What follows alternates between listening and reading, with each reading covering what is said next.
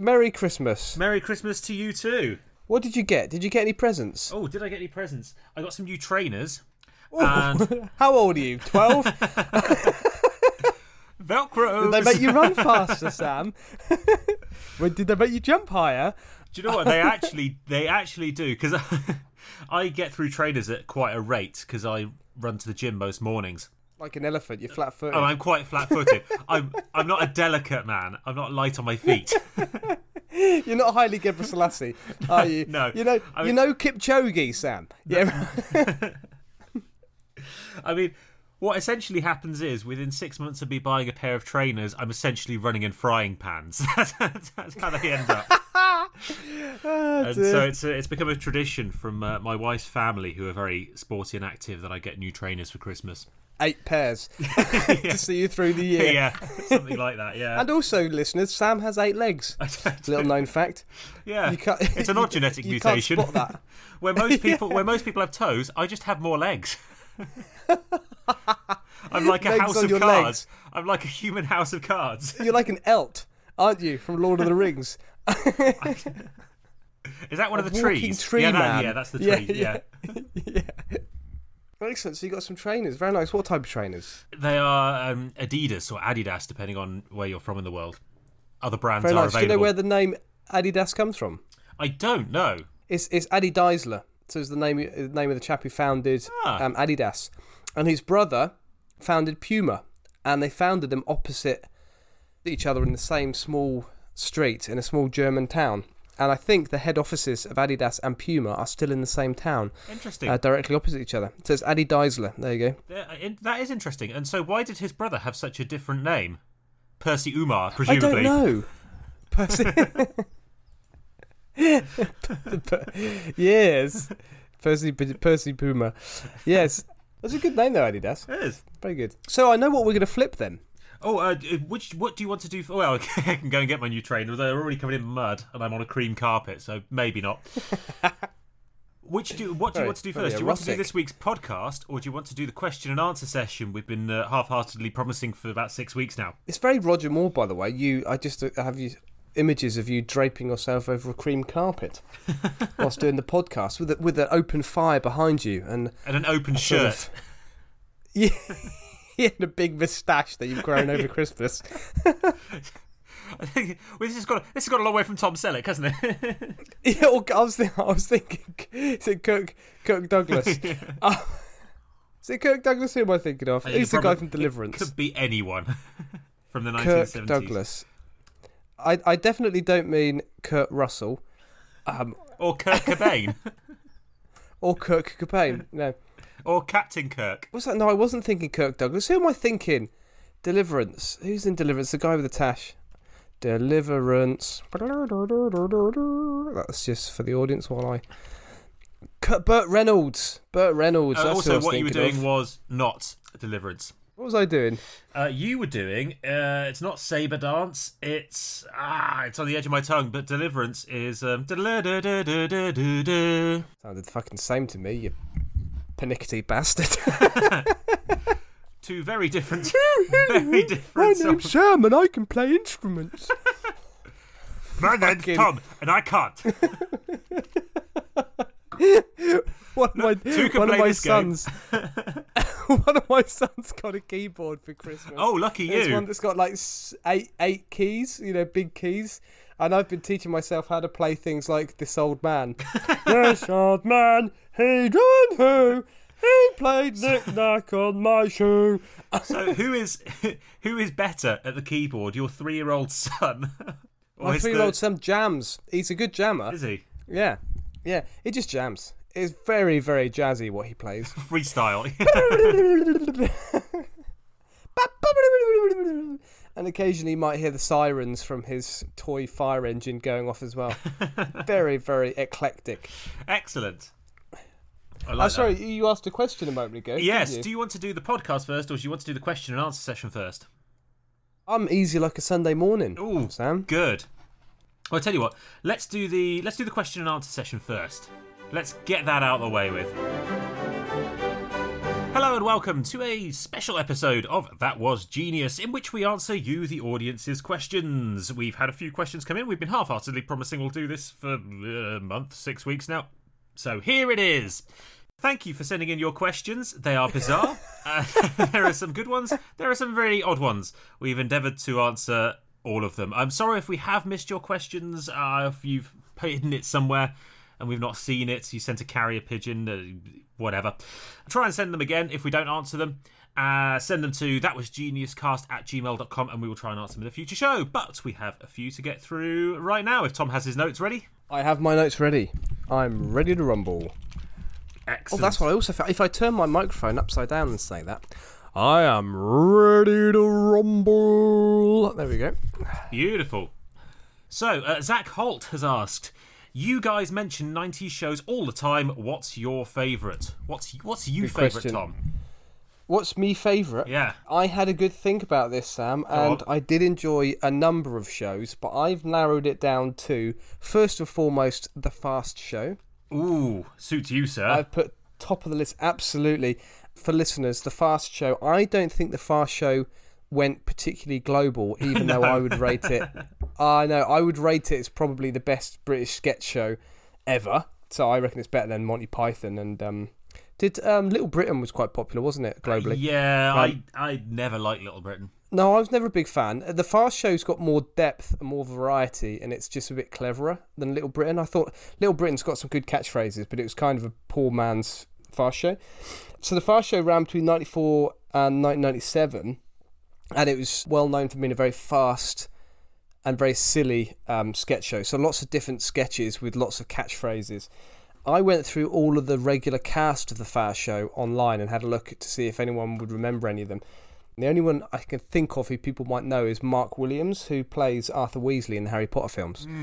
And he's done quite a few other things as well, because he's actually a very good actor. So he's done a number of Hollywood films, I think, Arthur Weasley, including The Borrowers. I think he might have been in The Borrowers back in the late 90s. So he's a very well-known actor. And it's just like lots and lots and lots of silly catchphrases that have well and truly made it into everyday language in the UK. Things like Scorchio. Yep. Sam said suits you, sir, a moment ago. There's the Swiss Tony, isn't there, who's a character, he's a used car salesman who likens everything to making love to a beautiful woman. Recording a podcast is very much like making love to a beautiful woman. Who else is there? Jumpers for Goalposts. We've done that in a previous episode. We have. What else is there? I was very, very drunk. Yes, that's true. There is. His name I can't remember, who's an old man sitting in a big wingback chair in a gentleman's club, absolutely hammered, telling horrendous stories that you only ever hear half of because he can't string a sentence or a word together. Brilliant. So anyway, India. I got the machine gun out. Oh, falling down dead. I don't remember any of this because I was very, very drunk. A bit like Boris Johnson. Yeah, that wasn't far off Boris Johnson, was it? And I also discovered when I was doing my research on my brief research on the Fast Show that two of the original writers, and there were quite a lot of writers for the first couple of series of Fast Show, were the same guys that wrote Father Ted, which is also one of my top 90s TV shows. Yes, Father Ted was on my list as well. We've talked about Father Ted a few times, haven't we? Yeah. And the other connection there is Shooting Stars with Vic Reeves and Bob Mortimer, because which is definitely my top-time TV show of all time. For audiences, you won't have seen this, audiences, because there is literally no way that any other country in the world would show this shite. But it's a comedy quiz show, kind of panel show, which it literally makes no sense whatsoever. It's deliberately designed to be completely nonsensical mayhem, and it's stupid catchphrases and bad costumes. I think Shooting Stars would translate quite nicely because it's kind of Mike Myers style. Yes, silly humour, isn't it? But it's kind of Austin Powers, just plain stupid. It is quite English. Austin Powers, actually. I wouldn't be surprised if Mike Myers slightly based Austin Powers on Vic Reeves and Bob Mortimer. Very slightly. But it's... Just to give people a snippet of how silly it is, I'd like to sing the Potato Song. Go on. Bear in mind, this is a quiz potato show. Saved my life. Baked potato showed me the way. There you go. There's a little bit of the baked potato song. And in this song, it carries on. There's a little baked potato that starts singing. It's very odd. Sorry, so they were my suggestions. The prizes were always very good as well. I remember one episode, and the competition to win the prize. There was one final competition, which was for the winning team to try and get a set of false teeth up a stepladder using only a teaspoon. I remember one the prize that they won was the Bible printed on Ryvita flatbreads. Bear in mind as well, the contestants are celebrities.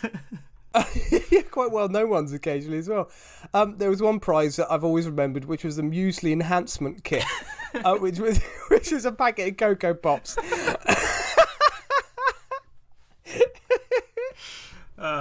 Anyway, I bet you're regretting asking that, aren't you, Zach? Yeah. Well, Zach's probably British. 95% of our other listeners are just like, what on earth is going on? Oh, incidentally, the Fast Show, for foreign listeners, Johnny Depp was a big fan of, and he did a cameo on the Fast Show. He did indeed, yes. Anyway, yes. What were your suggestions? What did you have? Oh god, well, we've been on this for far too long. So I was going to say the Fast Show and Shooting Stars. The only other one that I would add to that, there are two that I would add actually, and they are both they're both sitcoms. One is Spaced, which I absolutely loved. It's a kind of ephemeral 90s, late 90s, early 2000s sitcom about a house share in London, and it's very much kind of the rave era. Who's in that? Because I never got into that. Simon Pegg. Yeah, I thought it was Simon Pegg. And the other guy, who's the other guy? Simon Pegg and Nick Frost. So yes, very, very good, very funny. And also The League of Gentlemen. I knew you'd say that, yeah. I knew you'd say League of Gentlemen. Which is very much my sense of humour. Dave. Hello, Dave. Again, it's a creepy sitcom set in a bizarre village somewhere in North Yorkshire. Very dark. Very, very called dark. Royston Vasey, which is, I think, the real name of Roy Chubby Brown, possibly? That's right. That is definitely right. Who's a very, very working class, vulgar comedian from the UK. Yeah. Very racist. So, some things very funny, some things truly offensive. Yes. Is that type of comedian. Very old fashioned English comedian. Welcome to our podcast. Right. So, Zach's also asked, Sam, what's your favourite story Tom's done? And Tom, what's your favourite story Sam's done? No idea, Zach. I don't listen. I tune out, to be honest. No, I think it's going to be the rejected dwarf names for me. Oh, this was Snow White and the Seven Dwarfs. There were 50 rejected dwarf names, and Tom listed them all. Yeah, including Burpee and what was one of them? Dirty Dumpy was a particularly funny one. Dirty Dumpy, Sexy, Slutty. Syphilitic. There was I liked episode 9, which was 2 false legs and a ruined bakery. That's the first episode that really had me in stitches with the Mexican general Santa Ana. Yeah. And then the other one that I both of his legs that came to mind immediately was episode 30, just primarily because of the title of the episode, which is Attack of the Burping Lecherous Bum Otters, which is my favourite episode title out of all the ones that we've done. And that was the Kappa, wasn't it? That was the Japanese folklore creatures. Yeah, that was very look funny. A bit like otters and live in rivers and stick their hands up your bum to try and steal your soul. That was a good discovery. That was a very, very good discovery. Incidentally, thank you so much to our fan, Stephanie, who has been on this podcast before, actually, who lives in Japan and has sent us an amazing Japanese selection box of sweets and goodies for Christmas. Absolute star. Very, very... I can't say thank you enough. It's very potluck, because you do not know what you're opening.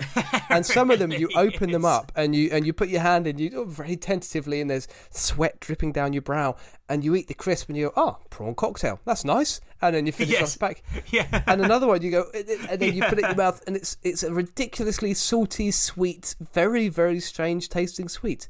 Yeah, I like it because, when you eat a certain flavour of things, sometimes your tongue prepares for it. So if you eat vinegar, you can kind of, you know that you're going to eat vinegar, so your mouth salivates a bit beforehand. But because you have literally no idea what you're about to put in your mouth, it's a complete bomb going off in your mouth with every bite of everything that you take. Yeah. Sam, that's what life as a prostitute is like. Except never with any salivation. Oh, God, if it turned out to be prawn cocktail flavour, that'd be a bit weird, wouldn't it? Well, but yes, I ate a packet yesterday, which before every night out, I like to smear skips on my bell end. I find it prepares me nicely for the night out. On with the deodorant, just a little tingling, and a skip under the foreskin, and I'm ready to go. One Cheeto up the bum hole keeps me going for the night. Hot and spicy if I'll be dancing. Cheesy if it's just a chilled out one with the lads. Dorito on the nipples, and I'm ready to go. Beautiful. So yes, I was thrilled yesterday to open the packet, which looked like it had a monkey puking up poetry on the cover to discover that it was prawn cocktail crisps. Yes, it's the one with the man in the suit with the samurai sword, which instantly I wouldn't recommend. I think the bouncers wouldn't let you in. But that was the only one I've tasted so far that's borderline. All the other ones have been delicious. I'm thoroughly looking forward to my walnut owl droppings. Those look good. Oh yeah, rooting around in the box.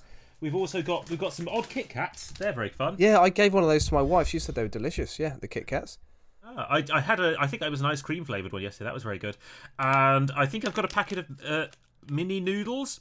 On the front, it's got a woman looking very excited, and on the back, it's got a picture of a strange salad. It's got a picture of a man has broccoli, olives, and noodles. Skips over his bell end. In Japan, Tom, there's a porn for that. So yes, thank you, Stephanie. That's absolutely amazing. Yeah, and no pressure to other listeners either. Other listeners. We do have a list. We have you all listed, and we do promote you and demote you according to your behaviour. He's making a list, he's checking it twice, he's going to find out who's naughty or nice, and it's a gross invasion of privacy and GDPR guidelines. Bjorn Met asked, what was your favourite genocide in history? Odd question, Bjorn, or is that too touchy coming from a German? Yes. Maybe more like, what's your favourite reason for a genocide in history? That's not a better question, Bjorn. Bjorn sounds like the sort of person who finds dead baby jokes funny. Even when everyone else around him on Christmas Eve is thinking it's probably not the right moment. At the baptism. He also did rather amusingly point out that our German accents sound like a gay Kermit, which is surprisingly accurate. Really? Yeah, when I broke it down, it really does, doesn't it? Yeah. And so if any of our other listeners have noticed that our accents are very bad accents, generally very bad accents, sound like anything particular, then please do let us know. I'll be very interested. He also spotted that I say over to you, Sam, too much. You only really say it once an episode. I do say it pretty much every episode. I thought absolutely is a word that I use too much, but he clearly hadn't picked up on that. But yes, thank you, Bjorn. That made me say giggle. Anyway a lot. I realise I say anyway. Oh, do you? Yeah. It could be a drinking game. That could be the New Year's drinking game for listeners. Every time Sam says anyway and I say absolutely, you take a sip. Sorry. I just took a drink as well. There we go. So we're playing the game. Yeah. 3 fingers. It's Up the bum. Morning, yeah. Oh man, drink your drink that way. Anyway, you have to pull a Cheeto out first. Right. Anyway, in answer to your question, Bjorn, I'm going to cheat my way around it, and I'm going to say the Emu War is my favourite genocide of all time. If I had to pick one, I'd rather not have, but I'm going to have to. So it's the Emu War of 1932, in which Australia declared war against its emu population and lost. Did it?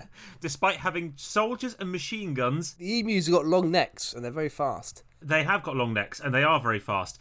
So yes, the Emu War, in which one machine gun platoon set out to destroy Australia's population of emus, and they wasted over 2,500 rounds of machine gun ammunition in the first week of the war, and killed only 50 birds. What were the emus doing wrong? Thousands they tried to aim at. You know what Australia's like with animal problems. You introduce bullfrogs, they've got a bullfrog problem. You introduce rabbits, they've got a rabbit problem. You introduce camels, they've got a camel problem. You introduce emus, they've got an emu problem. Were they getting offended? In fact, were they getting offended that all these emus were doing bad impressions of Rod Hull? That is far too niche to make the final cut. Sorry, carry on. Puppetry jokes. Jesus. Right. Between 50 and 200 birds were killed in the Emu War in an attempt to wipe out the Australian emu population. There you go. In fact, the Australian Army even tried to use what are called dum-dum bullets, which are bullets which are hollow points, as they call them now, which kind of explode on impact. Oh, what would you like me to do? Oh, all right. Oh, you want me to? Okay, I'll go in the bullet and the pistol. Yeah, okay. Why are you doing a Kermit impression? I was being a dum-dum bullet. Dum-dum. Yes, I got that eventually. In fact, there's a great quote from one of the Australian troops, Major Meredith, who compared the emus to Zulus and and complimented the emus on their striking ability to manoeuvre and move, even when badly injured. And he said, if we had a military division with the bullet-carrying capacity of these birds, it would face any army in the world. They can face machine guns with the invulnerability of tanks. The invulnerability like Zulus. Of tanks. These bloody Zulus. Why... Right.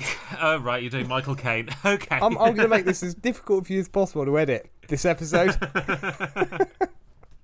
I'm not editing this. This is going out as is. This is raw. Uncut. Do you know what? I'm leaving this raw so that the audience can see what I have to deal with on a weekly fucking basis. And that person who said, I want to listen to the extended version, really regrets ever asking that question. Yeah, that's what you're Rod getting. Holt, it took me ages to work out who the fuck he was. Rod Holt is a puppeteer, by the way, from the 70s. This is how niche Tom goes. Is a puppeteer from the 70s who used to have an emu puppet. There we go. That was the connection. Was it worth it? No. No. My favourite joke. It was one of my favourite jokes for a long time, though. Moving swiftly on. Well, you finished? It's emus, yeah, okay. I've finished. I came across quite an interesting one, actually. I started looking into genocides, and funnily enough, I hadn't actually listed them in order of which one was my most favourite. So I came across one, which was the 1763 siege of Fort Pitt, which was part of the Pontiac Wars. And in the Pontiac Wars, a confederacy of Native American tribes attempted to drive out the British from certain areas of North America. And I'm no expert in this, but my understanding is that the impact of the European colonisation on the Americas has been, by some historians, categorised as a genocide. For someone who said, I'm by no means an expert on this, you went on to sound very much like an expert on this. I'm quite impressed. Thank you very much. But that's not the end of it. So what was interesting about it is it's one of the first recorded instances of kind of germ warfare. So at the siege of Fort Pitt, the British gave gifts to the Native American emissaries before fighting broke out that had been taken from a smallpox infirmary. Oh God. With the obvious intention of trying to spread smallpox through these Native American tribes, which of course we know that Western diseases were incredibly destructive right across the Americas, north and south. So when these Native American inhabitants looked at something and saw, oh, a hanky from a 2-year-old. So thank you very much. Yes. Oh, what is this? Thank you very much. Thank you for that sock. Yeah, for a smelly sock. Awfully kind of you. Thank you very much. So yeah, that was the siege of Fort Pitt. An odd selection of gifts. Also, the British would have had to be carrying them around with them as well. So surely the British just gave themselves. Well, yeah, unless they were dressed in like almost spacesuits, Birdman costumes, plague doctors. Yeah, so they were just fully covered up. The Native Americans were thinking, this is a very strange outfit that the British are wearing. I've never seen the British wearing this outfit before. As they handed over with sort of metre-long prongs these gifts. Yes, on a stick. Vroom, vroom, vroom. Like something from Chernobyl.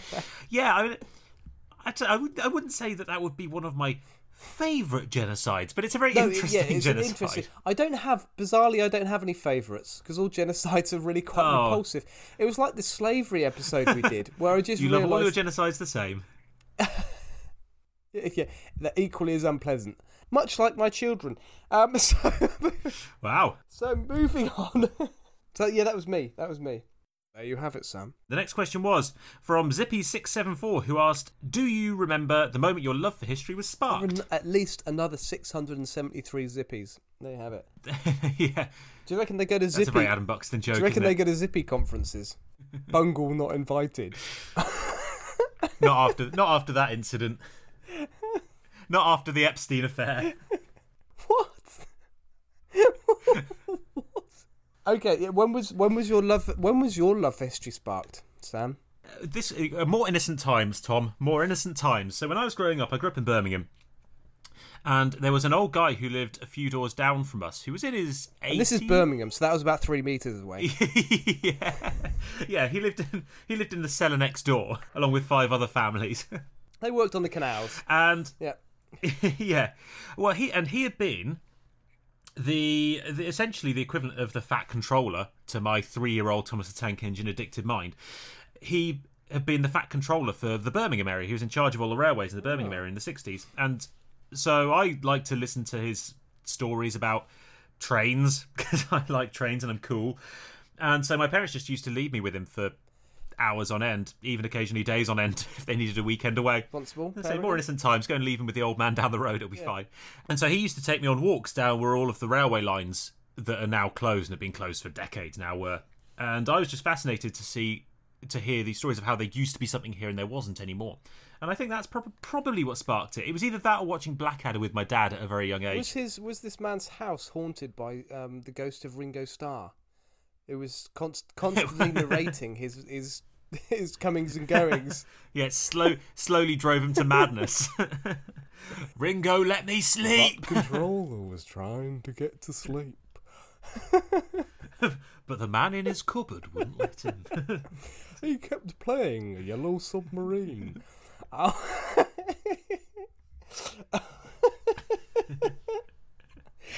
Oh dear. We go down some very weird avenues. Yeah, so I originally read this message. I actually misread this message and thought the chap had asked when our love for each other was sparked, which couldn't be any further from the truth.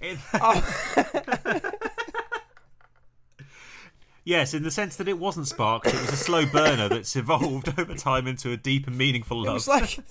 It was like an Australian wildfire with the background smell of burning koalas.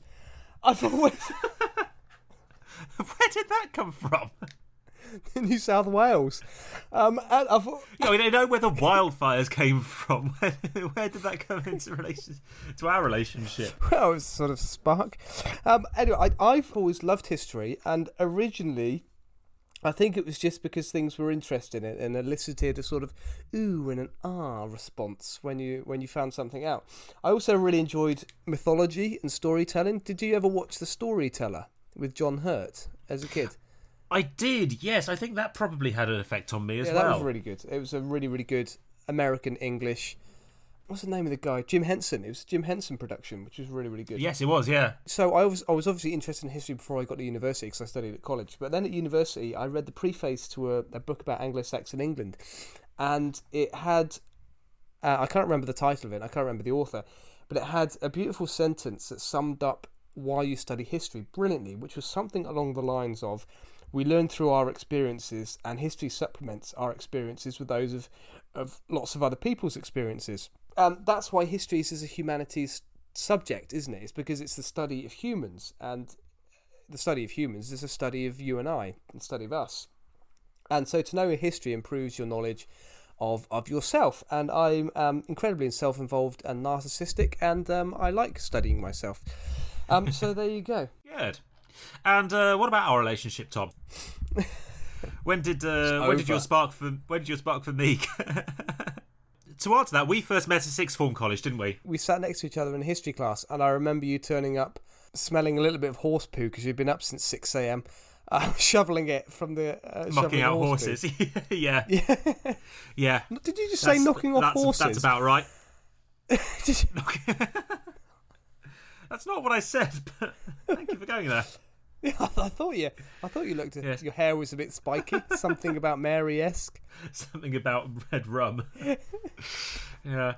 We met when we were in, it would be high school or college in America, wouldn't it? We were 17 years old before we went to university. What's your favourite topic or era, Tom? So I can tell you what I'm not so bothered about. I'm not so bothered about sort of East Asian history for some reason. It just Fantastic. doesn't That's resonate. The exact opposite of the question. Brilliant. Yeah, it doesn't resonate with me, but I really like European stuff. So I really like... I'm probably, if I were to have to narrow it down, I would go to the era in late medieval Europe where the Europeans were exploring the globe and finding out heaps more. Not only were they exploring the globe, Sam, they were exploring science, because it was kind of the Renaissance, wasn't it? And prior to the period of mass colonisation, so I've never really studied in depth much early modern history. But I do like the late medieval period of exploration. I think that's fascinating. I really like the Cold War. Yes, partly because I could have predicted that. Yeah, there's so much happening all of the time. There's so much intrigue, there's so much technological advance, there's so much rumour flying around, you've got the drama of spies, and also I really like the fact that it's in living memory, so you can still talk to people about it. It still very much forms our society and part of it. So I find that absolutely fascinating. I like history that you can live and you can walk through. And for that reason, I love First and Second World War history as well. I love German history. Really, really interesting stuff. Definitely. What else have we got? Why does Britain have 2 separate taps? That's an easy answer. 1 for yes, 2 for no. And the safe word is baboon. Because by that point, your arse is red. Red raw. God. This is a classic question that people ask, isn't it? Why does I've Britain never heard this one before. Have you not? Oh, Americans I love knew this Americans. question. Yeah, I knew Americans thought English people all had bad teeth. But that changed in about the 90s. Not for me, it didn't. Have you still got bad teeth? I've still got slightly bad teeth, yeah. They're okay. I've not got any fillings or anything, but they're just slightly Bowie. Misaligned on the bottom. Yeah, slightly David Bowie. I've got funky teeth. And different coloured eyes. Let's brush. Put on some toothpaste and brush with me. Let's brush. Let's brush. There was a public service film that never happened and should have. David Bowie does Second World War public information videos. Don't trust your wife. She's intellectually inferior to you. Don't talk. Your next door neighbours are German spies.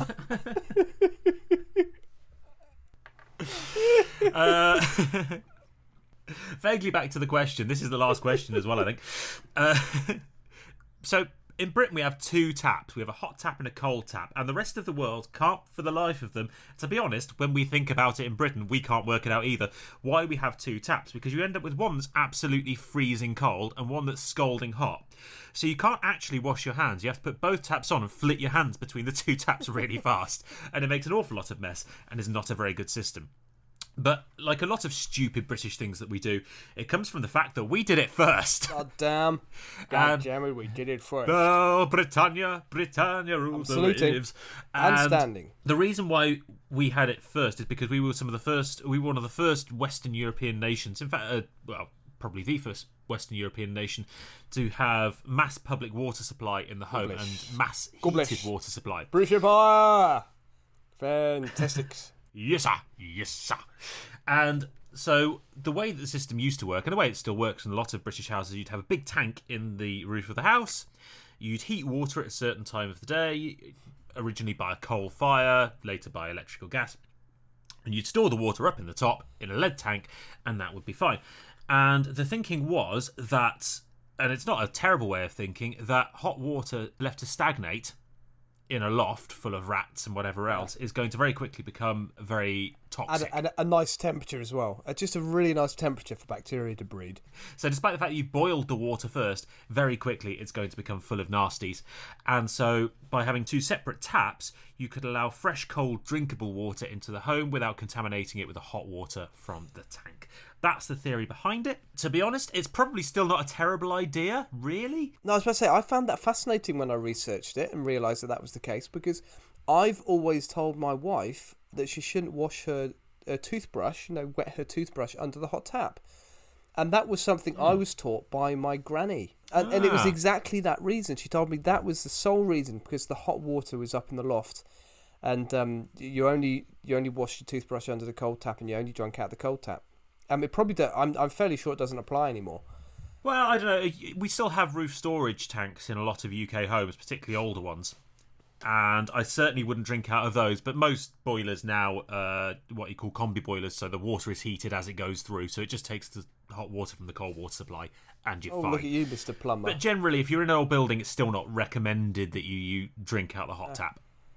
Very good. I know. I certainly go. remember, for example, when I used to work in supermarkets, we would have shitloads of paperwork that we'd have to go through every week and every month, etc. And one of the things that someone would have to do is go around all of the taps on a weekly or monthly basis and just turn them on for 5 minutes and let them drain out. And that was for Legionnaires. Yeah. Just to stop Legionnaires breeding in the taps. So it's clearly, there's some sense behind it. Legionnaire's disease, that is, not literal Romans. Yeah. Just oh, shit. Oh, Decimus Maximus Viridius, get back in there, you bastard. It was a little bit like that Mickey Mouse scene from Fantasia with the broomsticks. You're still supposed to run the cold tap in old UK homes or general UK homes if you've not used it for a while. You're supposed to run it for a few seconds before you drink it because we still use lead pipes in most of the UK. Yeah. And it flushes out any loose bits of lead that might have fallen into the water supply. So you're still supposed to do that. That doesn't really explain why we still have two separate taps rather than one tap that just mixes the hot and the cold water. But I think it's just tradition. Yeah, I think you're right. And most sinks in British styles are now made with 2 holes for taps, so we still use 2 taps. It is nonsense, and it's a really unpleasant way of trying to wash your hands. It's weird, isn't it? Because I'd never realised it was something people thought was funny about the UK, and then when I thought about it, I thought, well, yeah, I suppose we do, don't we? Yeah, that and our massive plugs.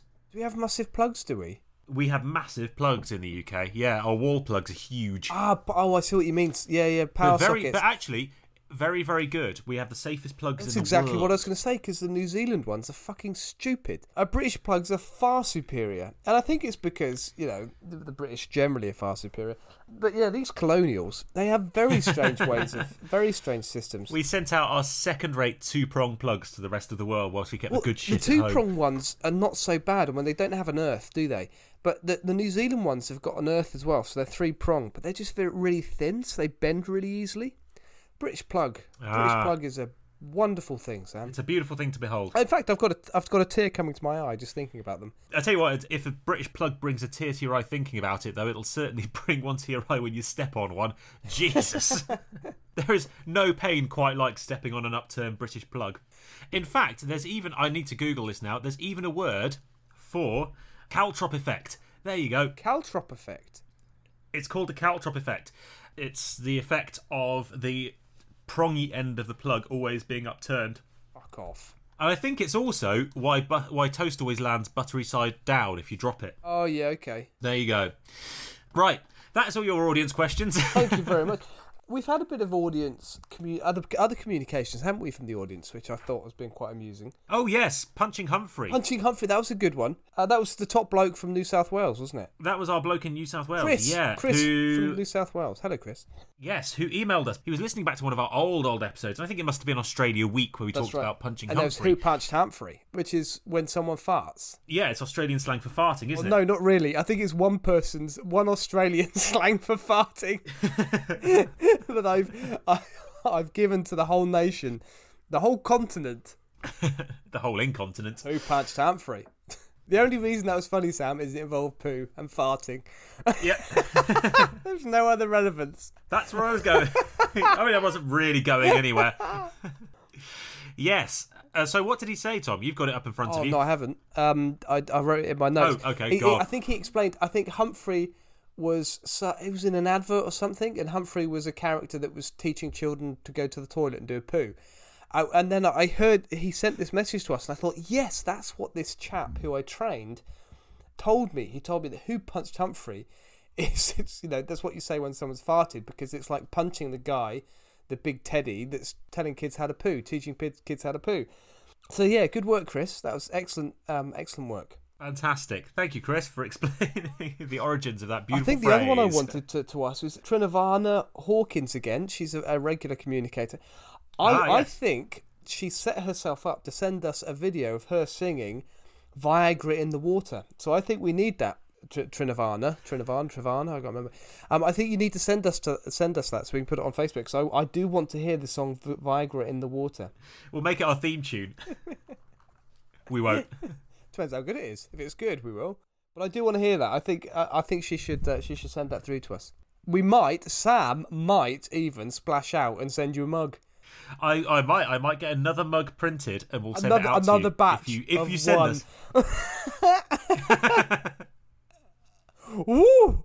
The factory's working overtime. Shit, we've got an order. Oh yeah, I've just woken up the one guy in his shed who prints mugs for me. He's got dust all over him. It's been a hard Christmas at the mug factory. But yes, if you do us a recording, and we'll send you a mug. There we go. That seems fair, doesn't it? You're public shaming for our entertainment. I would record me singing a silly song for my youth for a mug. I would definitely do it. Sounds like a good deal. Right, and on that note, I think that wraps up the question and answer session, doesn't it? Thank you so much for your questions. Send us more and we'll try and answer them in regular episodes. We'll save them up and do another of these in 6 months' time. Why not? Content is content. We hope you've had a fantastic Christmas, you're having a brilliant New Year, and do stick around because we've got a regular episode of That Was Genius that we're recording right now, and will probably pop up at roughly this time. So this is going to be an epic recording. Oh, this is going to be a marathon, isn't it? If you do have any questions, do get in touch with us. You can find us on Instagram, Facebook and Twitter. Just search for That Was Genius and you should find us. Or you can email us thatwasgeniuscast@gmail.com. I think we're also going to be setting up a mailing list possibly at some point in the future. Clever. So do keep an eye out for that on our website, thatwasgeniuspodcast.com. And we will see you again right about now. With the Font Soul Brother. Check it out now. The Font Soul.